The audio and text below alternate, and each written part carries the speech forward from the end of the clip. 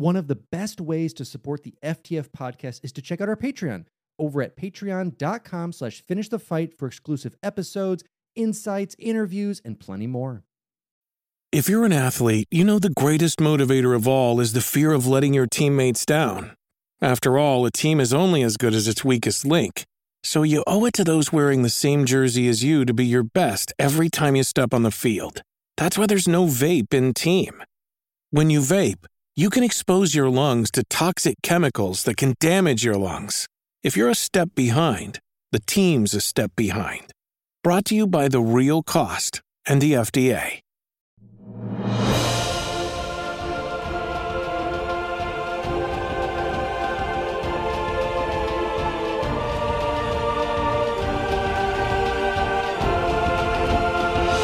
Welcome back to Finish the Fight, a gaming podcast. I am your host, Alex Kendall. And I'm your host, Derek Baker. And as the title says, why isn't every game just Baldur's Gate 3? That's kind of what we've been hearing in the news as of late. You know, we've had about a month and some change since the release of Baldur's Gate 3, and we're seeing kind of that storm hit the proverbial game shelves of why isn't every game like this? Why can't everyone do this? And we're seeing complaints and praises on both sides of it. Yeah, it's I think it's definitely an interesting conversation to have.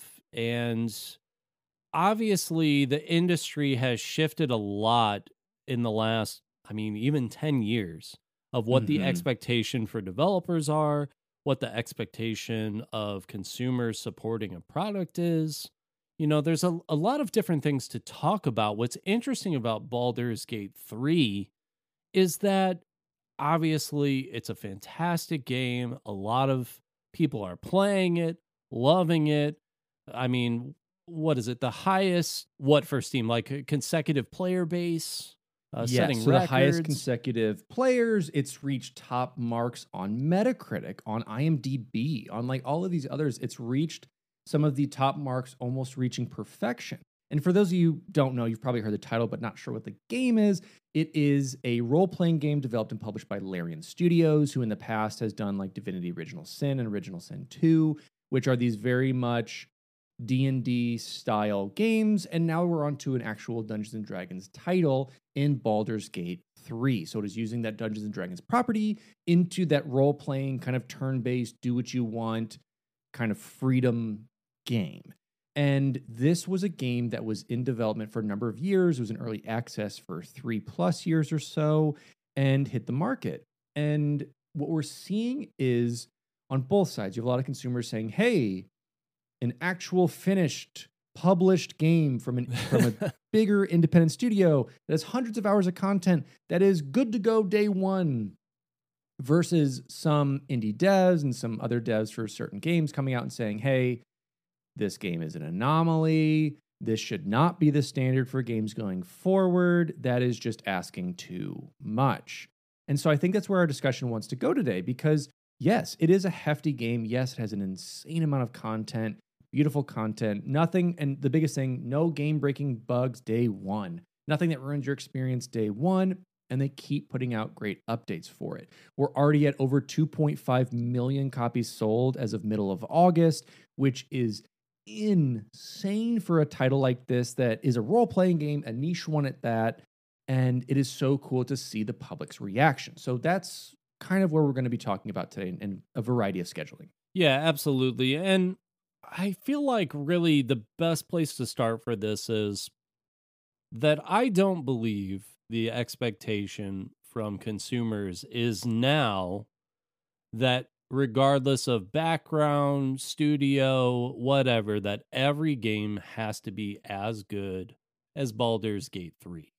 I don't think that's the expectation, and I do think that I've seen some developers sort of take that and say, well, you are never going to get this again because this is a very special thing. And that's not what I think video game consumers are saying. What I think they're saying is people are tired of playing video games that come out and seem unfinished or have a lot of problems when, by all measures, they're charging the same amount of money, if not more, for a service style game. And they're getting released early, setting a lofty expectation, I think, for the consumers to stay engaged with the game and not holding up their end in a lot of instances. And I think that's more of the expectation now. Gamers want a game like Baldur's Gate 3 in that not every RPG is going to have the amount of content that Baldur's Gate 3 has, Sure. but it should have the level of love put into the development process if the expectation is going to be that we continue to spend the amount of money and play for the amount of hours that we do in these games. I think that's nailing the head with that for sure. This is a game from Larian Studios, an Irish studio that's been around for a little while, that came out with, the role-playing games, as I'd said, of Divinity Original Sin 1 and 2, mimicking a lot of the style that is in Baldur's Gate, in that kind of turn-based, in-combat, out-of-combat kind of free-flow game. And it is a niche style that's been around for a while. And again, like you said, I don't think people are being like, I want more Baldur's Gate. I want more hundreds of hours of content, all of this wrapped up. I don't want to ever finish the game, and I want to pay $60. It's more of, I don't want to buy, Diablo 4, which is a single player game with some multiplayer aspects, and I have to buy the battle pass, buy the DLC, buy the weeklies, play the monthly, play the daily, play this, play that, play that. I just want to play the game and experience the story of Diablo. Diablo 3 got a little bit of flack whenever it had kind of the marketplace and started added some microtransactions into, again, a single player focused multiplayer available game. And Diablo 4 is just the poster child for that. Really, Blizzard is the poster company for that, of, coming out with Overwatch 2, which is supposed to be, hey, we gave you the same game, we gave you one less player per team, but we're going to do PvE. That's really why we changed the name. And it's come out, everyone realizes, because their mantra was, we'll never charge for characters. We'll never charge for this. So what did they do? Came out with a new game, with a new title that could get rid of those rules and put in Battle Pass, put in dailies, weeklies, and try to make this addictive landscape of, you need to be so attached to our game that you're going to keep coming back, and we'll suck the life out of you. We'll drain you of the money that you have to make sure we can keep growing. And that's the rebuttal that people are making. We don't want that. We just want a finished game that we can play. Absolutely. And to me, so the developer take of, you can't have the expectation that every game is Baldur's Gate 3, I think, is really like an entitled take ultimately, because it's, other things don't follow the trend of, well, we don't have the resources that Baldur's Gate has in terms of the specializations that they had, the information they had going into this game, that long early access period, all the things that they did.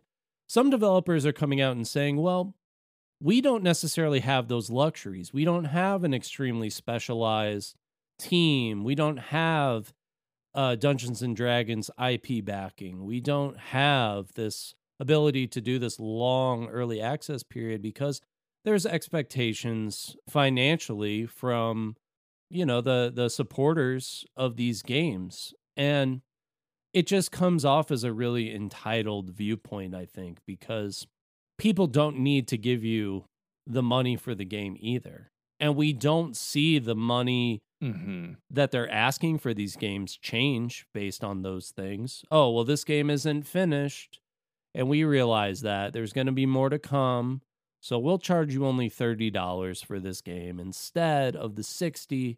And then as we add more, we'll ask that, that gets made up. That doesn't happen.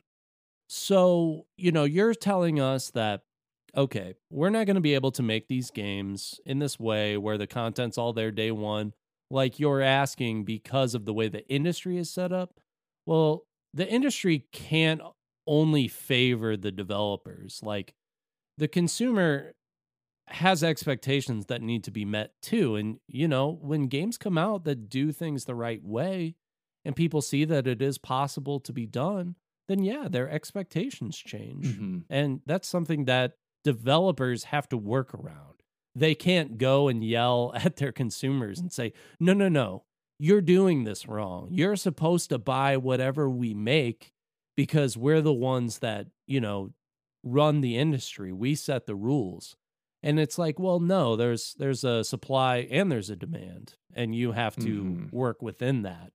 And so it's just a really weird pushback from people in that industry. And I think maybe it's a little bit based on fear of what their new expectations are going to be working with industry. It's become so corporate and it's become so financially heavy, but that's the other thing. It's not like we don't know that they're making money. They're making insane amounts of money.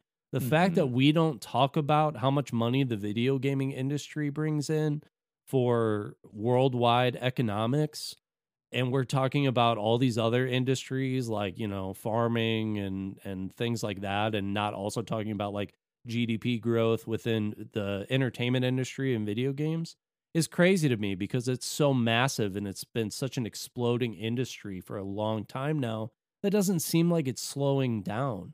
But now we are seeing that effort start to change, where because it's not exploding and the technology has gotten better and we're seeing smaller improvements instead of all these massive jumps, now it sort of feels like some studios have started taking us for granted and they just want to put out their IPs that they put out all the time. This is the new skin on the old game, and they're going to pay us money for it. We're going to make a lot of money, and that's what we have to do. And that just, I think it needs a reset. Yes, I think that's exactly it. I think we've had years and years now of kind of that corporate greed jumping into gaming to see like, what else can we push? Talking about reskins, of talking about doing Madden every year, talking about doing these. And we've seen years in Madden where it's legitimately just a reskin. You see in the ads, it's showing the year before in the like Madden ads on the banners, where it's like, you literally just reskinned this. You did nothing to improve it. You maybe were like, ooh, now the QB is going to have a sight line that you have to pay attention to. And that's the one thing we've changed in this entire thing. That's not even that fun if you want to play this casually. And then you start to get into more of the stuff. FIFA is the floater of EA, like doing the fantasy stuff in FIFA and the gacha packs and all those things. We saw those. We start to see Battle Pass. We start to see pre-order bonuses that really aren't anything but like, hey, we designed an item for your character to wear at level 1 that you're going to get rid of by level 2, but you gave us money early.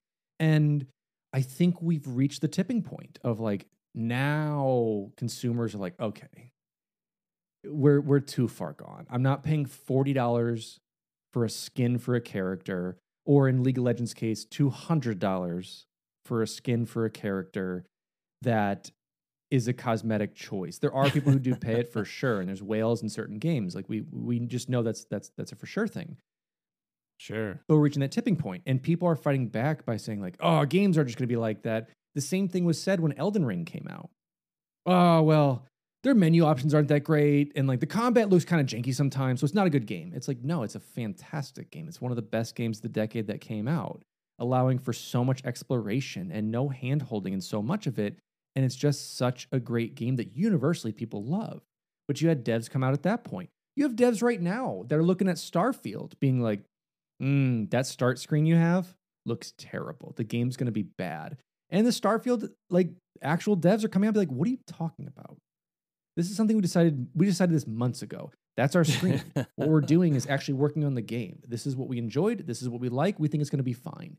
And it's become this infighting of like defending your game or your employer or your job, really, to be like, no, it needs to be this way. The gaming industry needs to milk the people, needs to have these people be in there, because how else are we going to make money? And it's like, make games. That's why indie studios are doing so well. And Japanese studios are doing so well. Nintendo is amazing with this, even if they come out with something like the Mario parties, which in my opinion lacked a bit of content, but the content that was there was polished and done. Right. That's what Nintendo always does great. If you can criticize them for really leaning into the nostalgia, personally, that's one of the things that I like about them, but I can understand where people don't. but they always come out with finished products, even if the hardware They isn't do. able to keep up with new standards, and it's great. But let's argue then, because the top 3 selling franchises, I guess top 2, Minecraft's now up there, but you've got Pokemon and Mario. I mean, these are the Mhm. top 2 selling franchises overall. And yes, I will say the last Pokemon did have some things to argue about graphics wise and glitch wise. And it's one of their first games that really threaded that line of being the AAA curse. But for Yeah, the most part, everything else that's come out from that has been stupendous, fantastic. The 2 last Zeldas are god tier games. right. And looking at Sony, God of War, Last of Us, Horizon Zero Dawn, and the other Horizons, like these are games that, again, you're going to have those like little hiccups here and there in some of those games, but for the most part, are And that's polished, the thing, finished, first too. player games. Baldur's Gate 3 has hiccups as well, with like weird Sure. stuff happening. No one's expectation, I think, is give me perfection, but it's like there's a certain level of technical issues that I think that people can expect within a game. And when a game is like totally broken and promised a bunch of stuff that didn't end up coming to fruition, or it took way Mhm. longer than was anticipated, like, yeah, that frustrates people. It upsets people. They don't want to wait for that stuff. They don't want to have to buy a game in hopes that that stuff gets fixed. This goes back to, this is not a new thing.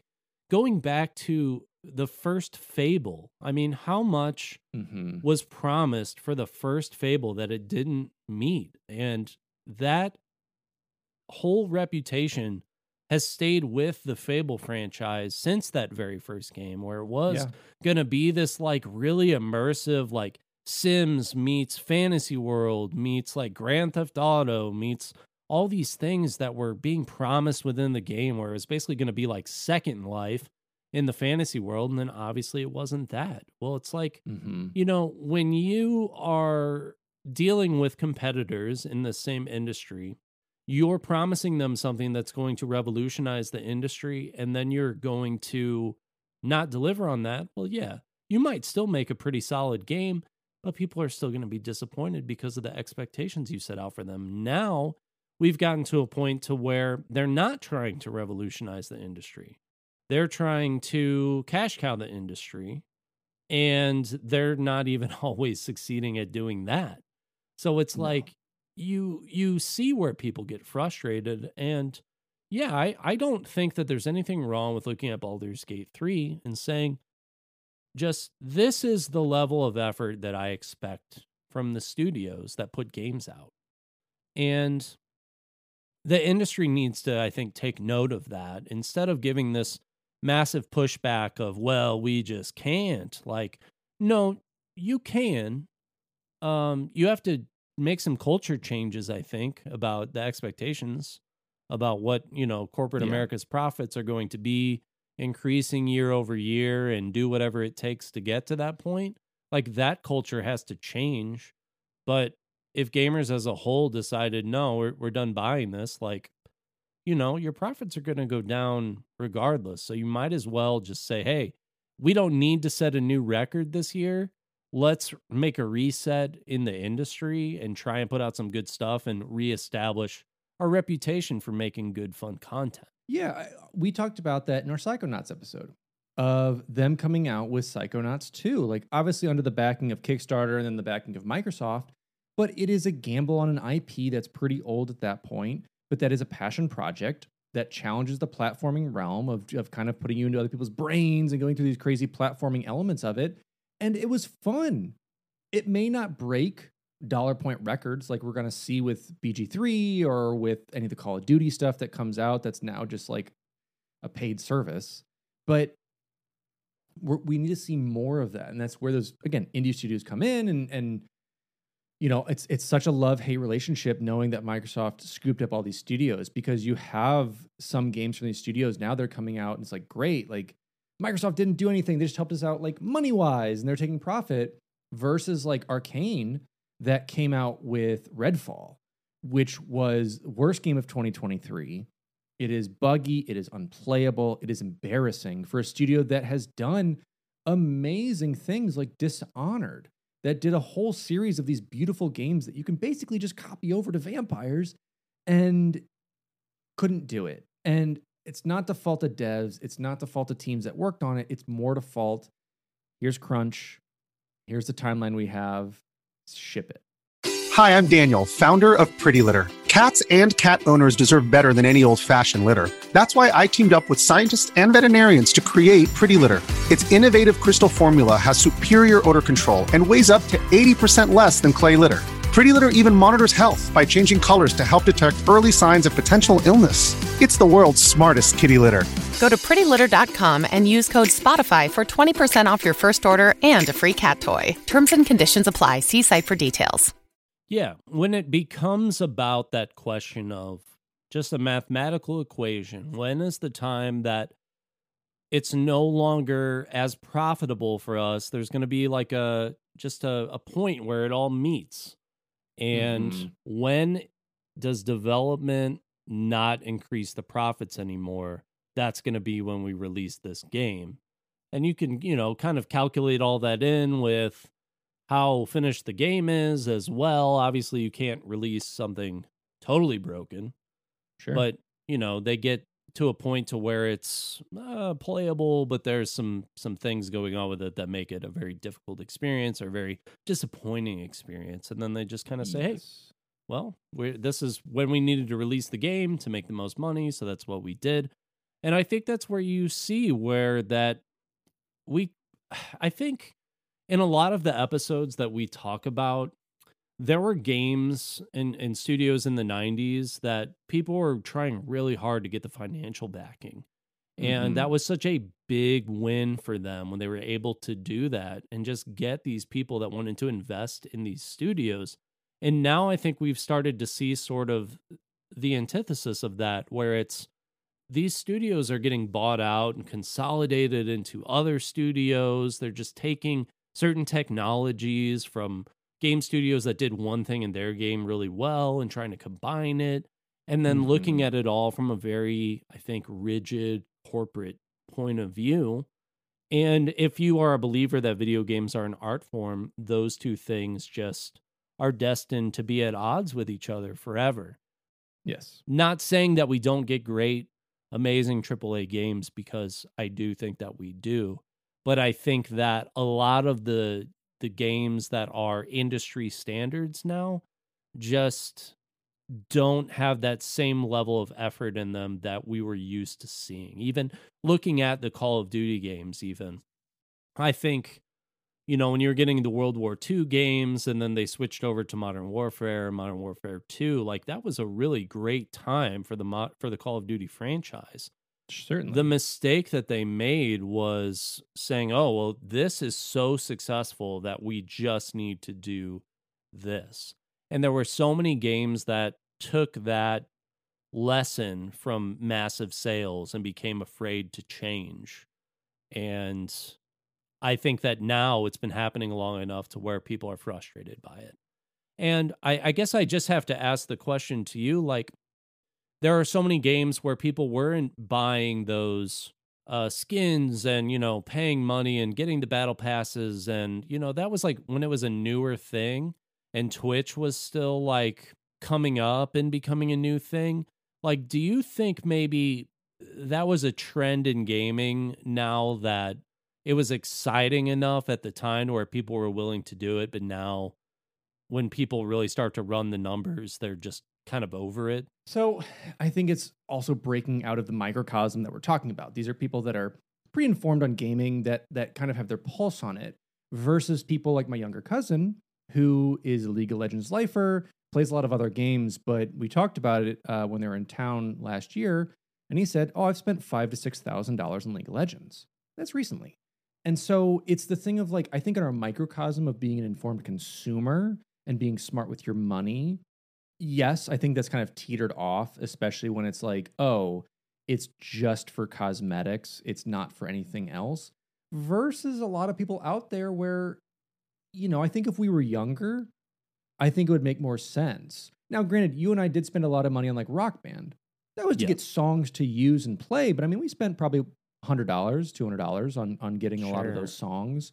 And so I think we would have a different opinion now where this is the cultural norm. You have to get the skin for this League of Legends character. You got to get Tracer's British skin. Otherwise, what are you even doing with your life? You're an outcast for being a skinless, terrible player.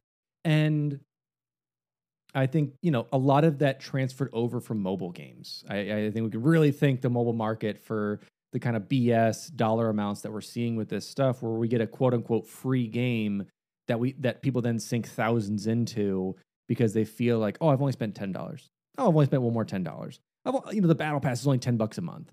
And then you add that into a lot of it.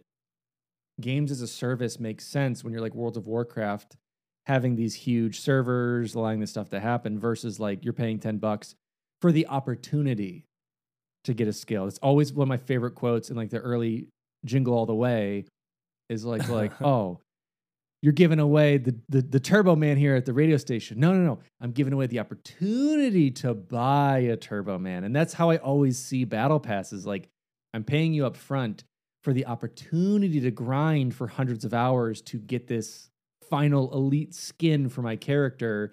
Even though I've already given you money, it's just the opportunity to do it. Right. No, and that's a really great way, I think, of looking at it. And with games like League of Legends, I feel like I can forgive that style a little bit more because it's a true service style game. Sure, it's these like really console dependent ones as well that the technology is going to like be gone eventually. And it's still sitting within that same expectation, like a 5-year plan on Call of Duty or something. Like that game then, whenever they come out with the next one, all that money that you spent or whatever is just gone. Like at least in League of Legends, it's like they didn't release like League of Legends 2. Exactly. They release expansions and new characters and all that stuff. And, World of Warcraft, same deal. But it's like they're not trying to totally outdate everything that quickly. Within saying like, hey, this game is actually going to die. The servers are eventually going to die because we're moving everyone over to the new Call of Duty, the new Overwatch. Those things are where it becomes a little more difficult, I think, to justify that service style gaming. But that seems to be what everyone wants their game to be as of late. Well, yeah, it's you don't have to create new, like the only assets you have to create that are new are for events, which you probably already have a lot of those assets created, or like maybe an expansion down the road. We talked about off mic Assassin's Creed Valhalla trying to be a service game. And it's like Assassin's Creed should have never been a service game unless the service is you're going to give me new eras and new characters every time it comes out, which is AKA just a new game. So it doesn't make sense having services like that. I want to dive real quick and talk about kind of that greed or that necessity to be like, hey, we're not going to fund you anymore unless you come out with a game. That's really what plagued, and we talked about this in our episode, plagued Hello Games with No Man's Sky. Of like Sony being like, that's got to come out now. And it comes out and it didn't live up to like having never running into a player and then within the first day 2 players run into each other and having all these things that were promised as just this kind of barren wasteland for them to step up as a development company and say, hey, so sorry, it's my passion project. Here's free updates for like 10 years.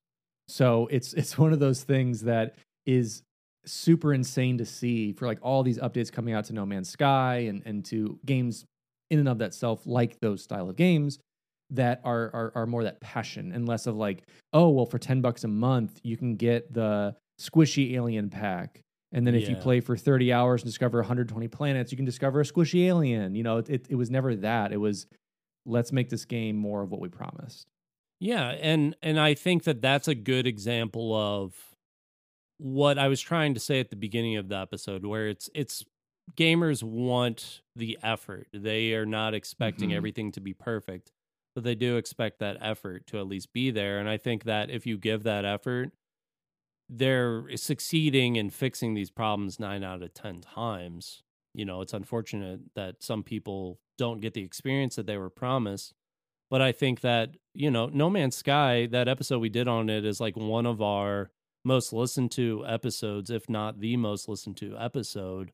And I think that is 100% not because of our audience base, but because so many people love No Man's Sky. And, that's, I think, really a testament to what they were able to do with that game and how far that effort really goes with consumers in general. Yeah, so I think that's a good point to kind of wrap up on with this. Well, like, why isn't everything Baldur's Gate 3?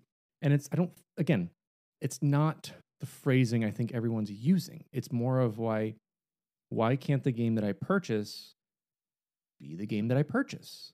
I want the game that I buy. I want to use this hard-earned money that I have to spend my enjoyment hours enjoying something. And there are plenty of other turn-based tacticals like XCOM, SOCOM, not SOCOM, but all the comms. But you're talking about all of these tactical RPGs that are fantastic and that are not as large and never will be as big as a Baldur's Gate 3, but still allow for this tactical combat in their own way and have built this game for their audience that people really enjoy. And look at any reviews for a lot of these games. They're really high. There may be some, things that are pointed out like any game, but for the most part, like all of these amazing RPGs are there because of the passion within the team. And that's what Larian brought. Larian brought that to Divinity, and Larian has now brought that same love of Divinity to Dungeons and Dragons in Baldur's Gate 3. And so I think it's such a disheartening thing to see devs and artists say like, "I can't do this." That's not what we want to have happen. It's like, why isn't it? Why can't we celebrate this? Why can't we also celebrate your game? Maybe your game only sold 5%, 10% of what Baldur's Gate 3 did, which is still fantastic, and celebrate you. And I think there should be more uplifting and celebrating within the people who are developing and creating these games versus the corporations that are just trying to kind of squash that down and say, nah, it's not possible. That's an outlier. They'll never do this again. And I think that it is a little bit of a symptom of industry, long-term industry veterans being a little beat up by the process. I think that's a big part of it. And they like engaging with the community, I think, more so than other industries. And, it is going to be tough for them, I think, to hear when they do feel like they work really hard on something that things sort of out of their control led to a game being a disappointment for fans when they wanted people to enjoy their game. So I can understand sort of wanting to get ahead of that just to sort of protect yourself, but it's just not realistic.